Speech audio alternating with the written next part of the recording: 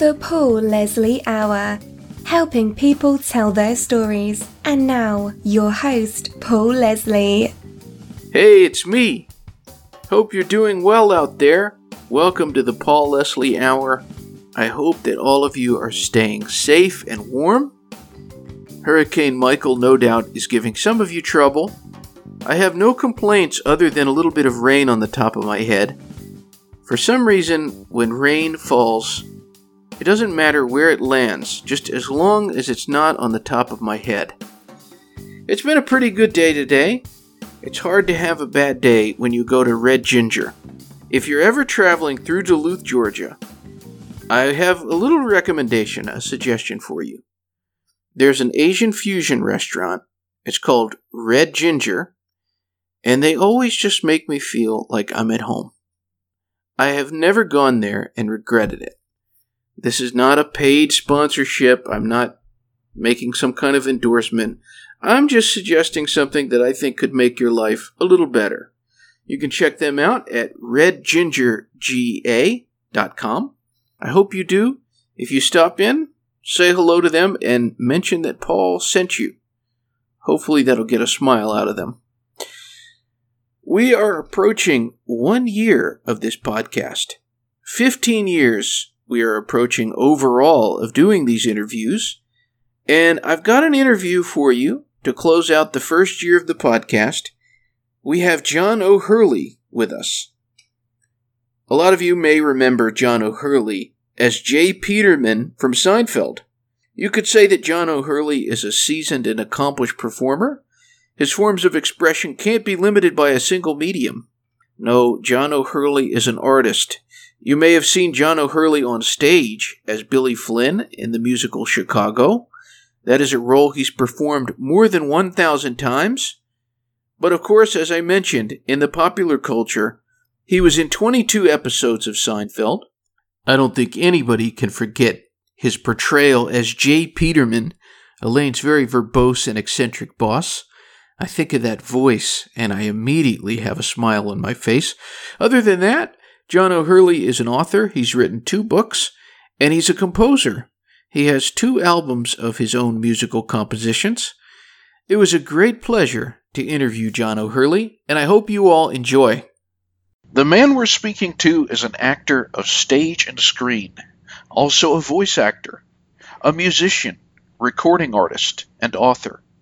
Welcome, John O'Hurley. On behalf of our listeners, thank you for joining us. Well, thank you. I appreciate the introduction, and it's nice to be here.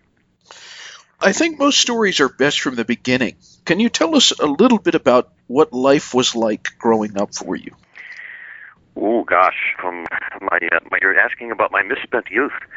I grew up really knowing at the age of 3 what I was going to do with my life. I knew I was going to be an actor, and anytime anyone asked me what I wanted to be when I grew up, with a sense of disgust, I would put my hands on my hips. I would point at the black and white television in the corner of the living room, and I would say, well, I am an actor, so that's what I'm going to be. So my life really kind of was always filtered around that path. I always kind of defined myself as an actor, but it wasn't really until 1981 that I made the professional leap to New York. I heard in an interview you did with Rover, you said that what you just mentioned about from a very early age knowing that you were going to be an actor.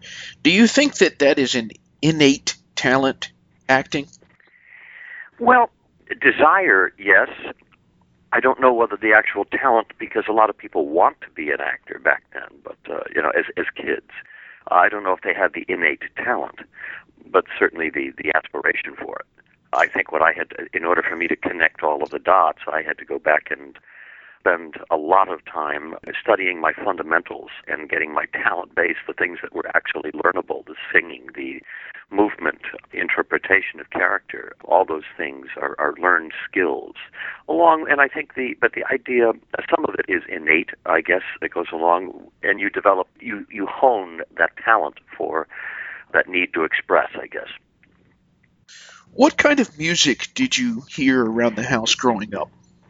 Oh, mostly melodies. I was very addicted to the film themes of the time, Moon River, Exodus. You'd hear these great, Gone with the Wind had a great theme. I used to love these because they were big and sweeping and very moving and emotional pieces. And they were popular in music back then. They weren't necessarily driven to lyrics. And when films came out, they had themes. And so I heard a lot of those, and I think a lot of those in that very sense of that Puccini kind of feel, that Verdi type of feel that music had back in the 50s. I was very impressed by. So I heard those in my head, and I think that was really the genesis of my love of composing, is taking those sweeping film themes and kind of rescoring them. Our special guest is John O'Hurley. You have appeared in many, many productions of the Chicago. I have. I've done somewhere between over 1,000 performances. I know that for sure. Probably more than any other single actor. But I have enjoyed this role just tremendously because he's one of the last great leading men left on Broadway. But Billy Flynn is an elegant, conniving, but very, very strong and kind of arch-driven type of character that they just don't write anymore. They don't write elegant characters anymore. So it's a joy to slap on the tux every night and drive this wonderful vehicle called Chicago across the stage. Can you recall the first time you saw a performance of Chicago? I do. I actually saw it back in its older style. The show's gone a major renovation and rethinking and restaging back in 1995, which is what its current version is. But it actually was on Broadway with Jerry Orbach and Chita Rivera back in the late 70s. I ran 900 performances there for a couple of years, but it was a much more vaudevillian style show, kind of Punch and Judy, and it was a lot of set. The sets were, but the whole interpretation of the show was different, and it didn't quite have the same that slickness that it does now. I'm very curious to know, since you are a composer yourself, what do you think of John Kander as a composer of music? Absolutely genius. I think one of the best that the Broadway theater ever had. I listen to these melodies and to the lyrics, and I just go, these are absolutely. And I'll point to one particular song. It's a famous one in the musical Chicago. There's a song. It's called the Ventriloquist Number. They both reached for the gun, and it is one of the most brilliantly conceived pieces of music that slides perfectly into the moment of the show. And how they came up with that, how that idea of doing the attorney becoming Billy Flynn becomes the ventriloquist, and Roxy's there on his lap looking like little Charlie McCarthy, and it was just an absolutely brilliant number, and the conception of that is just staggers me. The music in Chicago composed by John Kander, the lyrics by Fred Ebb. Have you met either of those men, the late Fred Ebb or John Kander? John, I've met on many occasions. I've done the show in New York many times. Did the 10th anniversary show. I also did the 15th anniversary show, and the 18th is actually coming up this week, and I'll be in New York for that as well. We're kind of on the brink of the 20th anniversary, and I hope to be I still hope I'll have the tuxedo available for that. When did you first write music yourself? Well, I always wrote music in my head, and it never goes down on paper. I don't read music, so I don't bother writing music. What I do is I hear things, and so I'm self-taught, but I play by ear. So consequently, if I haven't composed it, I can't play it. Tell us about performing. Walk us through the experience. What is it like through your eyes when you're on stage? Well, I grew up with an enormous sense of stage fright. And it was keyed mostly because my expectations were so high and my threshold for disappointment was so low. So the anxiety of getting it right and being perfect was so extraordinary. But I stopped that kind of a third of the way through my career when I sat down and said, this is just too much. I can't do this every night and get so riled up. And I said, tonight I'm just going to go out on stage and I'm going to have fun. And I'm going to leap and I'm going to know that the net is going to appear. And then I said one thing more, and it was a prayer that I now continue to say every day of my life that I'm on stage. And the prayer is this: God, let me be surprised. And what that does is it tunes me down and it keeps me aware in the present moment of things that are going on, so that all I need to do to engage this character is just look into another actor's eyes, and then I'm there. And that really has been kind of my guiding light, not only for acting, but for hosting, for all the other things that I do. When I do a concert on stage, I say, let me be surprised. And it keeps me attuned to the present moment. Where did you learn that prayer or read about it? It was just something that I came up with, really. And it's just a kind of a resolution of all of the things that had been taught to me over the years, that all you need in art, whether it's interpretive art of any sort, or whether you're more specifically an actor or a singer, is to be in the present moment. Because that's really where the art of it all is. It's what's happening on stage at that moment. You don't come in with preconceived notions. You don't come in with line readings, and you come in with, otherwise you're just basically reading a script. But if you come in to experience the performance moment by moment, then the audience is with you, because that's exactly the type of honesty that they paid to see. Our special guest is John O'Hurley. You're appearing in the musical Chicago. You've done over 1,000 performances. Does it still excite you? Oh, it does, every night. And again, because I do say the prayer of let me be surprised. And so every single night, something happens that has not happened before. Something privately happened last night on stage. It just occurred to me, and I said, I've never done it that way before. Wow, that's interesting.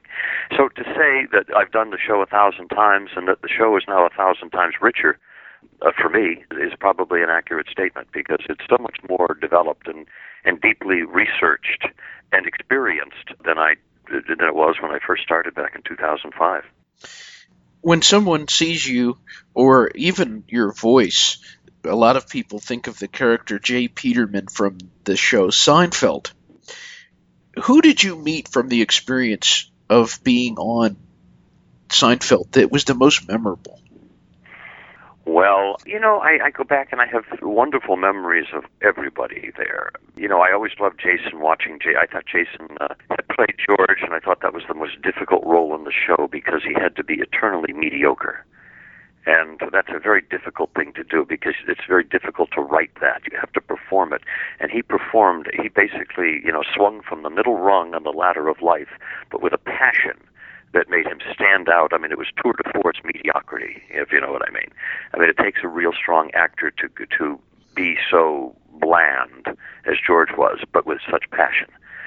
And Julia, too, I mean, just one of the great physical comedians that I've ever seen, ever worked with. So courageous. She would do anything. She would throw herself into anything in any position just to get the laugh. And she was so smart about it. And then Michael Richards, I think, you have to go back to Buster Keaton or Danny Kaye or Dick Van Dyke to recall a physical comedian that was as good as him. He was just extraordinary. And then Jerry was the keel of the ship. He was what normal was, and all of the absurdity, including J. Peterman, happened around him. How would you get into the character of J. Peterman?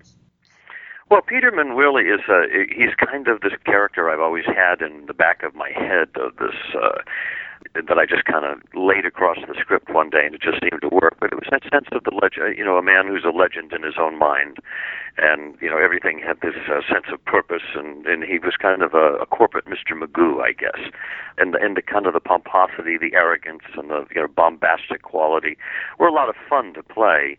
And especially because it was combined with such self-deprecating lunacy. I mean, he was an absolute lunatic by the time they had gotten into the story arc over several seasons with J. Peterman. But he was, when they first gave me the script, they actually gave me the J. Peterman catalog. And I said that, as I was reading through it, these long adventure stories about an Oxford button-down, and I said it sounds a little bit like a bad Charles Kuralt and a bit of a 40s radio drama. So that was kind of the genesis of the stylized voice of J. Peterman. Our special guest is actor and musician John O'Hurley. I was listening to the song Waltz for the Man in the Moon. Tell us about that song. Well, that's actually the only song that I have ever written lyrics to. Oh, I take that back. I did write a piece for my wife for her birthday. But that's the only song I've ever written. Waltz for the Man in the Moon I wrote during Dancing with the Stars. And I was so taken by the waltz because I loved that kind of, I'd never really danced in thirds before, in triplet. And that's really what the waltz tempo is. It's 1, 2, 3, 1, 2, 3. And I was really intrigued by it. And I started playing around with the idea of just the nature of just that dancing on the seashore in the still of the night with that huge moon overhead, and that really, and the breeze and the You know, the waves lapping at your ankles and just dancing by yourself in a waltz on the beach. And that's really what that really is the word picture of the song. Very lovely melody on that song. Thank you very much. It's one of my favorites. What inspires you to compose?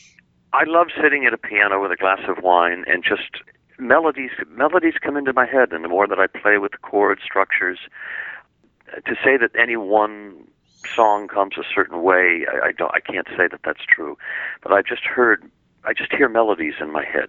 They're derivations of other things that I've heard, and I say, no, that should be going a different way, and then I start playing that the different way, and I go, okay, yeah, it's much more interesting to me that way, and that will be the beginning or the core structure that I begin with to create something.